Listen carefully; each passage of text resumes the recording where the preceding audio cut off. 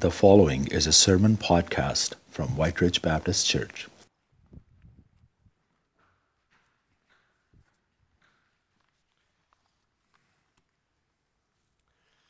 Amen. It is so good to be able to worship the Lord together, even though we're separated in space. My name is Terry Jank. I'm one of the pastors here and have the privilege of being part of this church family. And my wife Pat and I want to extend a great deal of thanks to our church family for many who have extended kindness to us.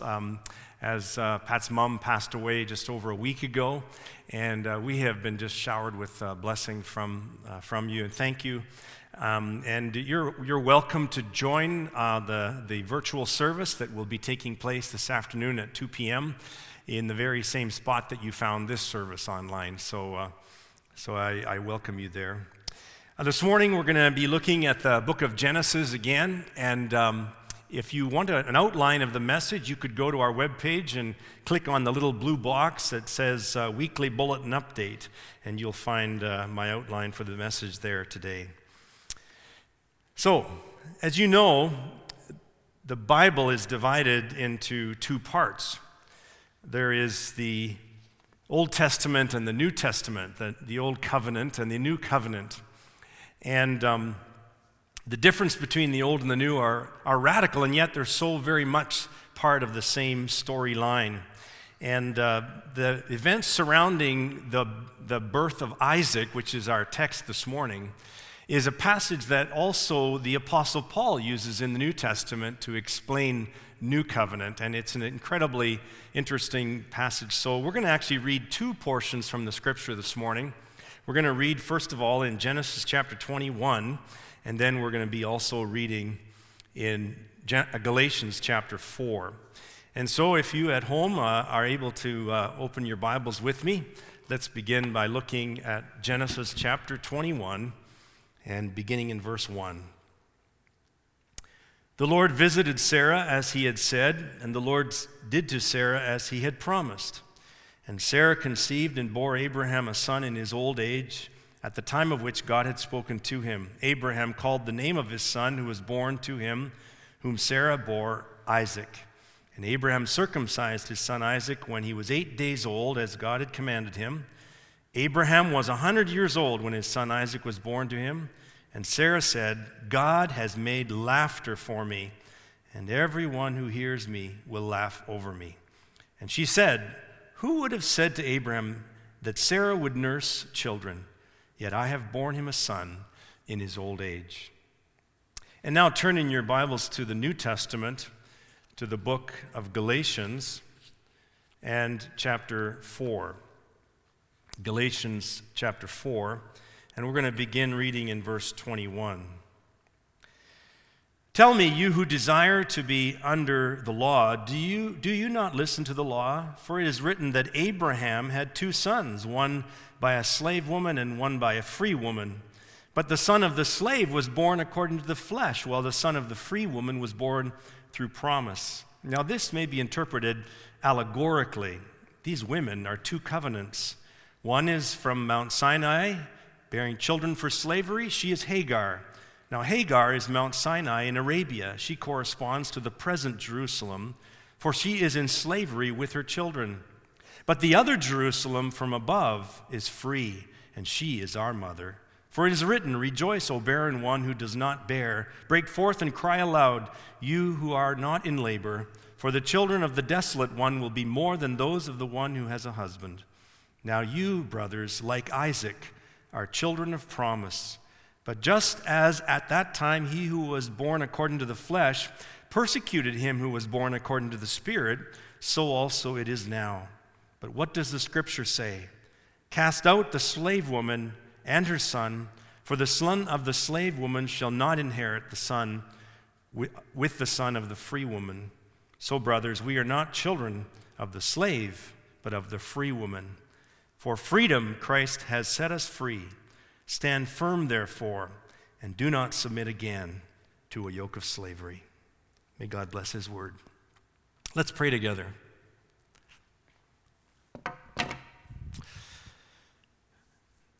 Heavenly Father, I ask you now, God, that you might bring a spirit of wisdom and revelation so that we might know you better. That even as I preach this sermon this morning, that I might know you better through this scripture, Lord, that we might enter more deeply into the promises of God in Jesus Christ, that we might have the veil torn away a little more so that we can see deep within the incredible place where you have offered us fellowship with you, the living God. We pray that we would understand more of the riches of glory in Christ Jesus, the freedom that we have as sons and daughters of God. And we ask you, Holy Spirit, to make these things plain, for we ask it in Jesus' name. Amen. I've called my sermon this morning, The Birth of Isaac, a lesson in the covenant of grace. But I could have called it something like learning to laugh. And you'll see why in a little while, because the kind of Ishmael faith that we could see in Scripture is the kind of faith that kills laughter. And an Isaac relationship with God is the kind of faith that actually is evidenced by laughter. And so I'm going to begin with a question this morning, and the question is, who is it that are the true people of God? I'm not saying it as a trick question, and it's not necessarily a simple question, because you cannot answer it simply with a checkbox list of things that are religious. For example, we could say, if you say the people of God on earth are those who pray, well, there's a whole bunch of people that pray on earth. Muslims are very good at diligent prayer every day. If you said that the people of God are those who go to places of worship, we would be amazed at how many places of worship the Hindu people have. If we said that the people of God are those who read holy books, well, every religion has a holy book. Buddhists have many holy books. If we were to say that the people of God read specifically the Bible, well, we would have to acknowledge that the Jehovah's Witnesses read the Bible a lot and study it. If we were to say that the people of God on earth are those who do mission trips, we'd have to acknowledge that the Mormon church is incredible at mission trips. And so it's not simple enough to just say who does lots of religious things. We have to ask ourselves, who are the people of God, and what does it mean really? And why is it such an exclusive question, and why is it that the Bible has an exclusive answer? Why can't there be many roads that lead to God and many different kinds and variations of the people of God on earth? And what does the Bible teach about this very thing? And how is it that the faith that Jesus Christ founded is so very different than every other religion? These are some of the questions that I hope that this morning's scriptures will unpack for us. And we're going to address it all by looking at the birth of Isaac. The birth of Isaac. Now you'll know that the Old Testament and the New Testament have a very interesting relationship. The Old Testament is often said that the new is in the old concealed and the old is in the new revealed. And the interesting thing is that there's one Bible, it's a unity. There's only one message, one storyline. And yet so often what we find is that the Old Testament history is what the New Testament theology is built on. And that's what we find when we look at this scripture today. We find that in the Old Testament there is a historical facts and a historical count, but there's a figurative meaning and a theological meaning in the New Testament. The content of holy history is found in the Genesis passage I read, but the intent of the Holy Spirit is found in the Galatians passage that I read. And so this morning, to answer the question, who really are the people of God, we're going to look at the birth of Isaac in two lenses. One, through the lens of the Old Testament, which means looking at it through the lens of laughter, which you'll see why in a moment. And secondly, we'll look at the New Testament. So the Old Testament. In our study of Abraham in recent weeks, we have seen him grow in his faith. A few weeks ago, we talked about chapter 16, where he had a faith test that he failed. And God had promised that he would have a son. He's 86 years old in chapter 16, and he has no son yet. And so he agrees to a plot, a scheme that his wife Sarah has, that he will sleep with her maidservant Hagar, and they will bring forth a son. And they did so. And Hagar bore Ishmael. Ishmael was born, but the whole matter did not please God. And God goes into a period of silence between chapter 16 and 17 of Genesis. And for 13 years, Abraham doesn't hear from God. And he has this promise from God that he will have a son that he will make into a nation. Finally, in chapter 17, verse 1, Abraham now is 99 years old, and God speaks again to him. And he repeats the promise that he's going to bear a son. He's going to have a son in his old age. His wife will bear a son. And Abraham, it says in the Bible, falls on his face. Chapter 17 and verse 17, it says, and Abraham fell on his face and he laughed. He laughed before God. And God, who perhaps has more of a sense of humor than we realize, tells Abraham that he is going to fulfill his promise, that his wife Sarah is going to bear a son for him, and that they are to call his name Isaac. And Isaac, the name, means he laughs. It means laughter. The interesting thing about this is that this introduces a theme in chapter 17 that carries on for about 5 chapters. And though in all of the first 5 books of the Bible, the word laughter is not found in 4 of them, and only found 11 times in Genesis, the majority of those 11 times are all coupled, are crowded around this passage of the birth of Isaac, because his name means he laughs. And so what we see happen is that the author actually toys with that word and employs that word in various ways surrounding the birth of Isaac to convey a message. I would like to suggest in the first half of this sermon, there's 5 different kinds of laughter that the author reveals. The first one we've already looked at, and it is a spontaneous laughter. Chapter 17, Abraham hears about the fact that he's still in his old age yet going to be a father by his wife Sarah, and he laughs. Spontaneous laugh. It's the kind of laughter that comes and erupts out of sheer surprise at the delightful prospect of something wonderful happening. In chapter 18, God sends 3 visitors to visit Abraham and Sarah, and the visitors tell Abraham that this time next year, Sarah is going to have a son. She is listening at the door of the tent, and when she hears this, she laughs out loud. This is the first LOL in history, by the way, Sarah laughing out loud. And she laughs out loud, and that I would call is a sarcastic laughter. For in this scripture, she's not necessarily commended. God says to Abraham, why did Sarah laugh out loud when I said to you that she's going to bear a son next year? Is anything too hard for the Lord? You know, there's an old Yiddish proverb that says, if you want to hear God laugh, tell him your plans.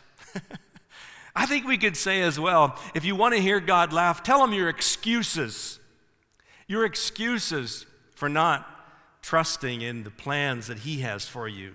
Now, Abraham and Sarah had lots of excuses as to why they would not bear children in their old age. Imagine the idea of a 90-year-old woman having a son. Sarah's laugh was sarcastic. It was cynical.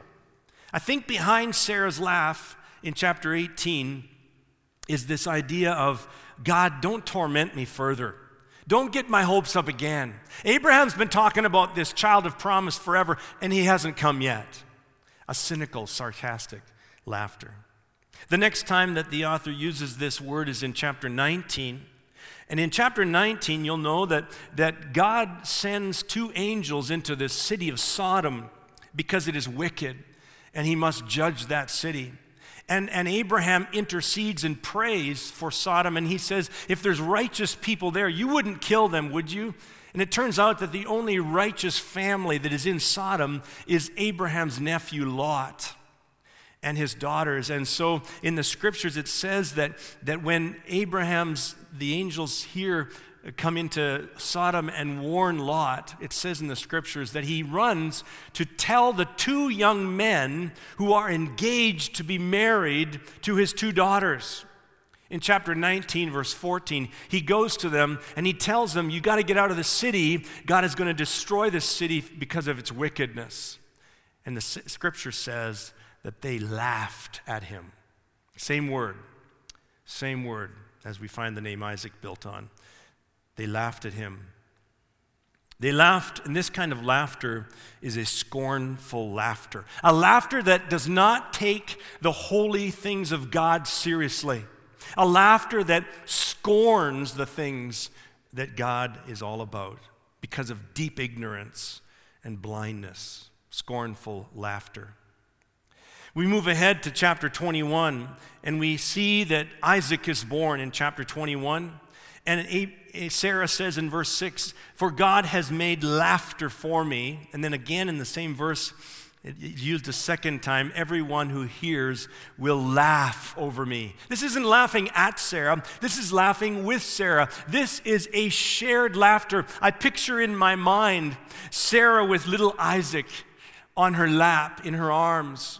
And I picture all of her relatives and friends gathered around her, laughing at the ridiculous idea that a woman in her 90s who has been barren all her life is now a mother of little Isaac. Shared laughter. And then finally, the last laughter that I want to mention in this is sneering laughter. We see in the scripture that Isaac is weaned in chapter 21, verse 8, and in transition from boy into boyhood, Abraham throws a big party in Jewish tradition. And in verse 9 of chapter 21, it tells us that Sarah's looking out and she sees Isaac's older brother, Ishmael, half-brother, laughing at Isaac. And it says that she is offended. Now, this kind of laughter is a sneering laughter. This is a ridiculing laughter. This is not just innocent teasing from an older brother. Ishmael is about 17 years old at this point, and little Isaac is 3 years old, having been weaned. And I'm sure that you and I would consider it cruel if we saw a 17-year-old picking on, making fun of a 3-year-old. One author explains the text this way: the expectations of Ishmael are shattered. He had grown up confident that he was going to be inheriting the great wealth and power of his father Abraham. And now the true heir appears. And it is dawning upon Ishmael that he is not going to be the one. And he's moved to hatred. And on this occasion of this great feast in honor of his little brother, he is guilty of insolence, mockery, and insult. Sarah quickly tells Abraham, "You need to get rid of that slave woman and her son, for they shall not share in the inheritance of our son." And it must have been one of the hardest and greatest challenges of Abraham's entire life, that he had to take his son, his teenage son, with Hagar, out to the wilderness. And we read in the scripture that there they almost die, except that the Lord hears their cry and answers their prayer and shows them a well, and they live. And we know that from tradition that Ishmael grows up to be the father of Arab nations. And so we see in the scriptures these 5 times at least that the word laughter, the name Isaac, is used to describe the entire story surrounding his birth. There's the spontaneous laughter, sarcastic and cynical laughter, scornful laughter, shared laughter, and sneering laughter. And then if we now take the transition into the New Testament and we now look at what Paul has to say about this whole event of Isaac's birth, let's take a look now at how we are to understand it in terms of understanding freedom in Christ and new covenant teaching. We go to the book of Galatians, and I want you to remember, we studied Galatians last year in our church. I want you to remember that Galatians was written to a group of Christians who are being robbed of their freedom in Christ because of a religious legalism that had entered the church through false teachers. If you were to visit the church in the province of Galatia, the churches there, you would not have found much laughter. There's nothing that kills laughter like legalism and like this kind of self-righteousness. And when we walked through Galatians last year, we saw some of the characteristics of legalism. We said that a legalist is someone who keeps a legal list. And the lists vary from one group to the next. In this first century church, the legalists had to do with being circumcised and observing certain holy days of the year and giving certain offerings. And they had all these lists that if you wanted to be a really true Christian that obeyed and pleased God, you'd have to do this. Yes, you could have Jesus, that's necessary, but you had to do Jesus plus.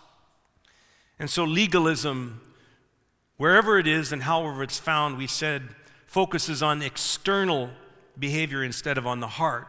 It focuses on our performance individually instead of Christ's payment for our sin. Legalism also is all about rule keeping instead of a loving relationship with our Father God. And then we also said that legalism has to do more with bondage to something than it has freedom from something. Legalism is an OCD faith. It's an obsessive Christianity disorder. It's a perversion. Last year we talked about legalism as being spread by RTDs, religiously transmitted diseases, false notions, false teachings, accusations from the enemy, and so on.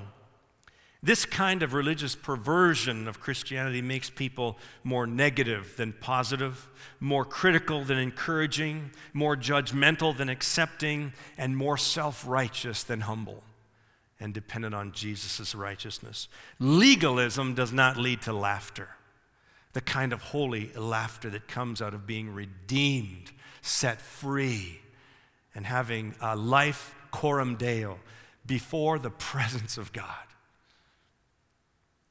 And so, when we pick up Paul's words in Galatians chapter 4 and verse 22, he borrows from this Old Testament story to convey a New Testament meaning. Look at verse 22 of Galatians 4. It says that Abraham had two sons, one by a slave woman, it says, and one by a free woman. But the son of the slave was born according to the flesh, while the son of the free woman was born according to the promise. What does Paul mean? Paul is saying that God never intended Abraham to sleep with Hagar and to bring forth a child that way. Sleeping with Hagar was Abraham's attempt to continue his own family line in his own wisdom. God's plan was that the child would come through Sarah. Isaac would be a miracle baby, not like Jesus was a miracle baby conceived by the Holy Spirit, but he would be a miracle baby in the sense that Abraham and Sarah, way past the time of having children, were going to be able to conceive. And so they were mothers of different relationships, sons of different mothers.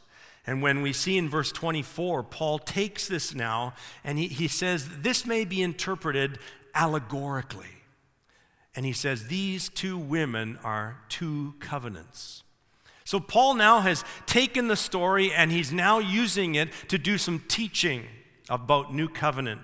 These are two ways of relating to God, Old Covenant way and New Covenant way. One that depended on people trying to live up to the standard that God has in their own ability, and the other that required people to see that they cannot please God, and but by faith in what God has done through Jesus, they can be enabled to be righteous before God. It's a great illustration. Great illustration because both Sarah and Hagar have completely different relationships with Abraham. One is his lawfully wedded wife, and one is simply a slave girl for the family. And so it's a brilliant illustration. Now let me clarify something at this point.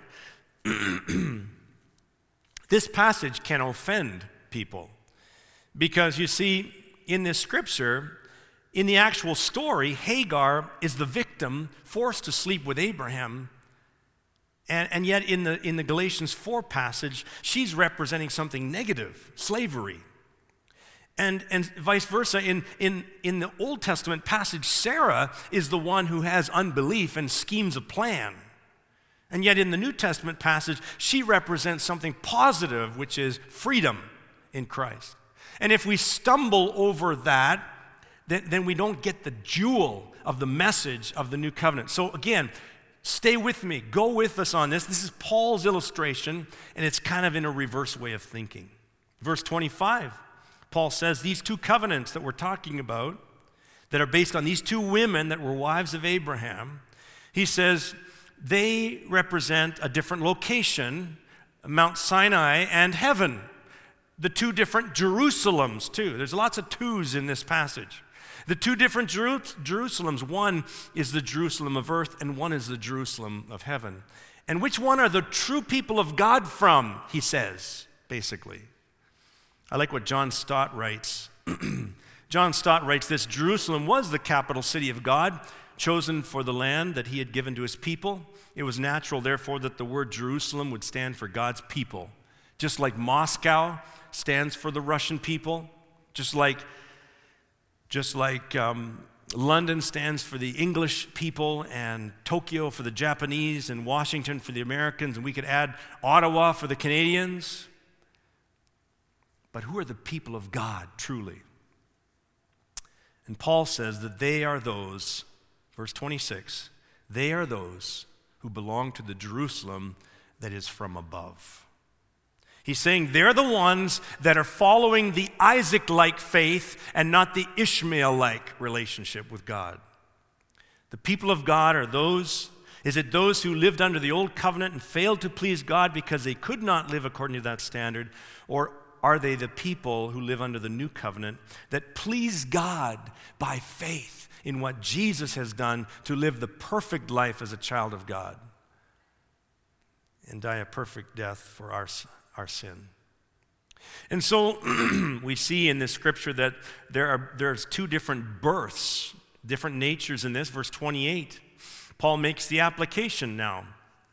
He says this: brothers, you brothers, talking to us too, just as much as he was talking to the believers in the first century. He says, you, like Isaac, are children of promise. You do not have an Ishmael-like relationship with God, born from slavery only to be a slave his entire life because he had a mother as a slave. No, you were born to be free. You have an Isaac-like relationship with God. You do not have to fear God. You do not have to live based on your own strength, your own reputation, your own ability to do good works and to maintain your walk with God. No one is good enough to do that. No one can live the Christian life. If you are accepted at all, it's going to be because of the promise of God. If you are accepted at all, it's going to be because of what Jesus has done for you and to be part of the family of God. You see, what grieved Paul in the Galatian churches in that province was that, and this was literally happening, people were coming out of worldliness, paganism, and they were coming into the church, and they were coming to understand what Jesus Christ did on the cross to forgive them of their sin. And as soon as they came and got into the church, another yoke of slavery was being placed on them by these Judaizers, they were called, by the legalists of the church, the leaders. And they were saying, yes, you now have Jesus and you're forgiven, but it's this as well. It's Jesus plus. And you need to obey all these rules, and here's the list. And so they were being enslaved all over again. From an irreligious slavery to sin to now having a religious slavery to sin and pride, self-righteousness. And so it grieved Paul. And that's why in verse 29, he says, just as at that time he who was born according to the flesh, Ishmael, persecuted him who was born according to the Spirit, Isaac, so also it is now, he says. But what does the scripture say? Cast out the slave woman and her son, for the son of the slave woman shall not inherit with the son of the free woman. Paul is applying that to the New Testament, to us. He is saying, don't let anything and anyone enslave you. You were set free in Christ. And if the Son shall set you free, as we sung earlier, you shall be free indeed. Don't let anything enslave you. Not the lust of the flesh and the world and the devil and all that, but neither religious stuff and garbage. Don't let that enslave you. rule keeping, and so on. Don't get enslaved. Don't let anything get in the way of your intimacy with God the Father. He loves you. Oh, what manner of love the Father has lavished on us that we should be called children of God. We were born again to live coram Deo in the presence of God, unashamed, no guilt, no shame, no fear. We were born again to do that. And so Paul talks in the final analysis about chapter 5, verse 1, he talks about don't let any yoke of slavery come upon you. He's using this idea of a yoke in a very figurative way. Any kind of burdens and sins and obligations and guilts and whatever's. Don't let that come upon you. You were born again into a living relationship. You have the new Spirit of God in you by which you cry, Abba, Father, Daddy. That's the kind of relationship, an Isaac kind of relationship. You know, it's interesting that yokes come in all shapes and sizes. There's not a one yoke fits all when we're talking figuratively about sin and so on. You can pick your poison. There are so many things in this world and in your own heart that can make you stumble and make you fall and cause slavery instead of freedom in your life. Wrestling with a sin that you're trying to overcome in your own strength. Don't be like that. You can't overcome it in your own strength. Don't be like Abraham and Sarah that try to scheme and plot how to overcome and obey in their way. Fighting against a performance orientation, always comparing yourself with someone else, are you? Don't be like Ishmael, trying to prove your worth compared to little Isaac. Are you prone toward depending on your own spiritual ability and righteousness? Don't be like Hagar, who, though she was younger and more fertile, her son was rejected. Let me read to you an extended quote from a book by David Platt. If you go to church, sing songs, study the Word, thinking this is how you're going to work to earn God's favor, then you are no different than over 1 billion Hindus in the world today who are bowing down to their gods.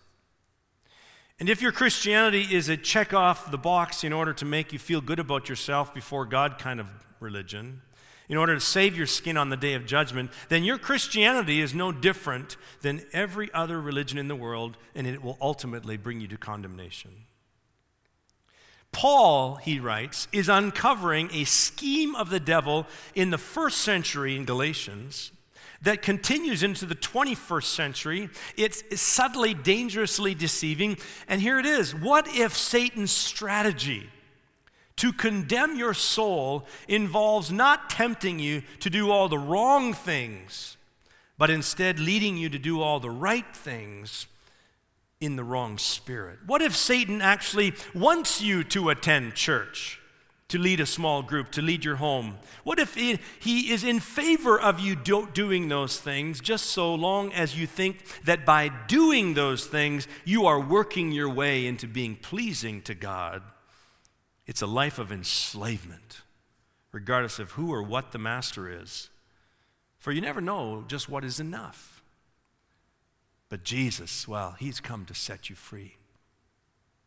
It is for freedom, Paul says, that Christ has set us free. Do not let yourself be burdened by a yoke of slavery. So who are the people of God? Those who laugh, in the right way, for the right reason.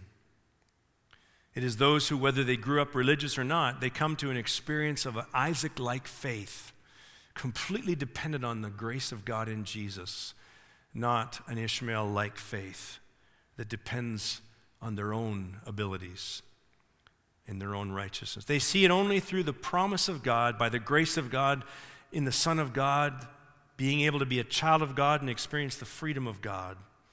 That's how you become part of the people of God. A year ago or so, I was out at our cabin. Pat and I were out at our cabin, and I was burning some brush, and At one point, I decided that I could go over to the cabin and just see how Pat was doing. And when I got over there, she looked over and she saw this fire. And she said, that fire looks pretty big. It looks a little out of control. And I just thought she was kind of overreacting. And so, but I looked over, and sure enough, this fire that I had been tending to, now just a few minutes later, really was bigger and was kind of getting out of control. The fire had started to lick up some of the little spruce trees nearby.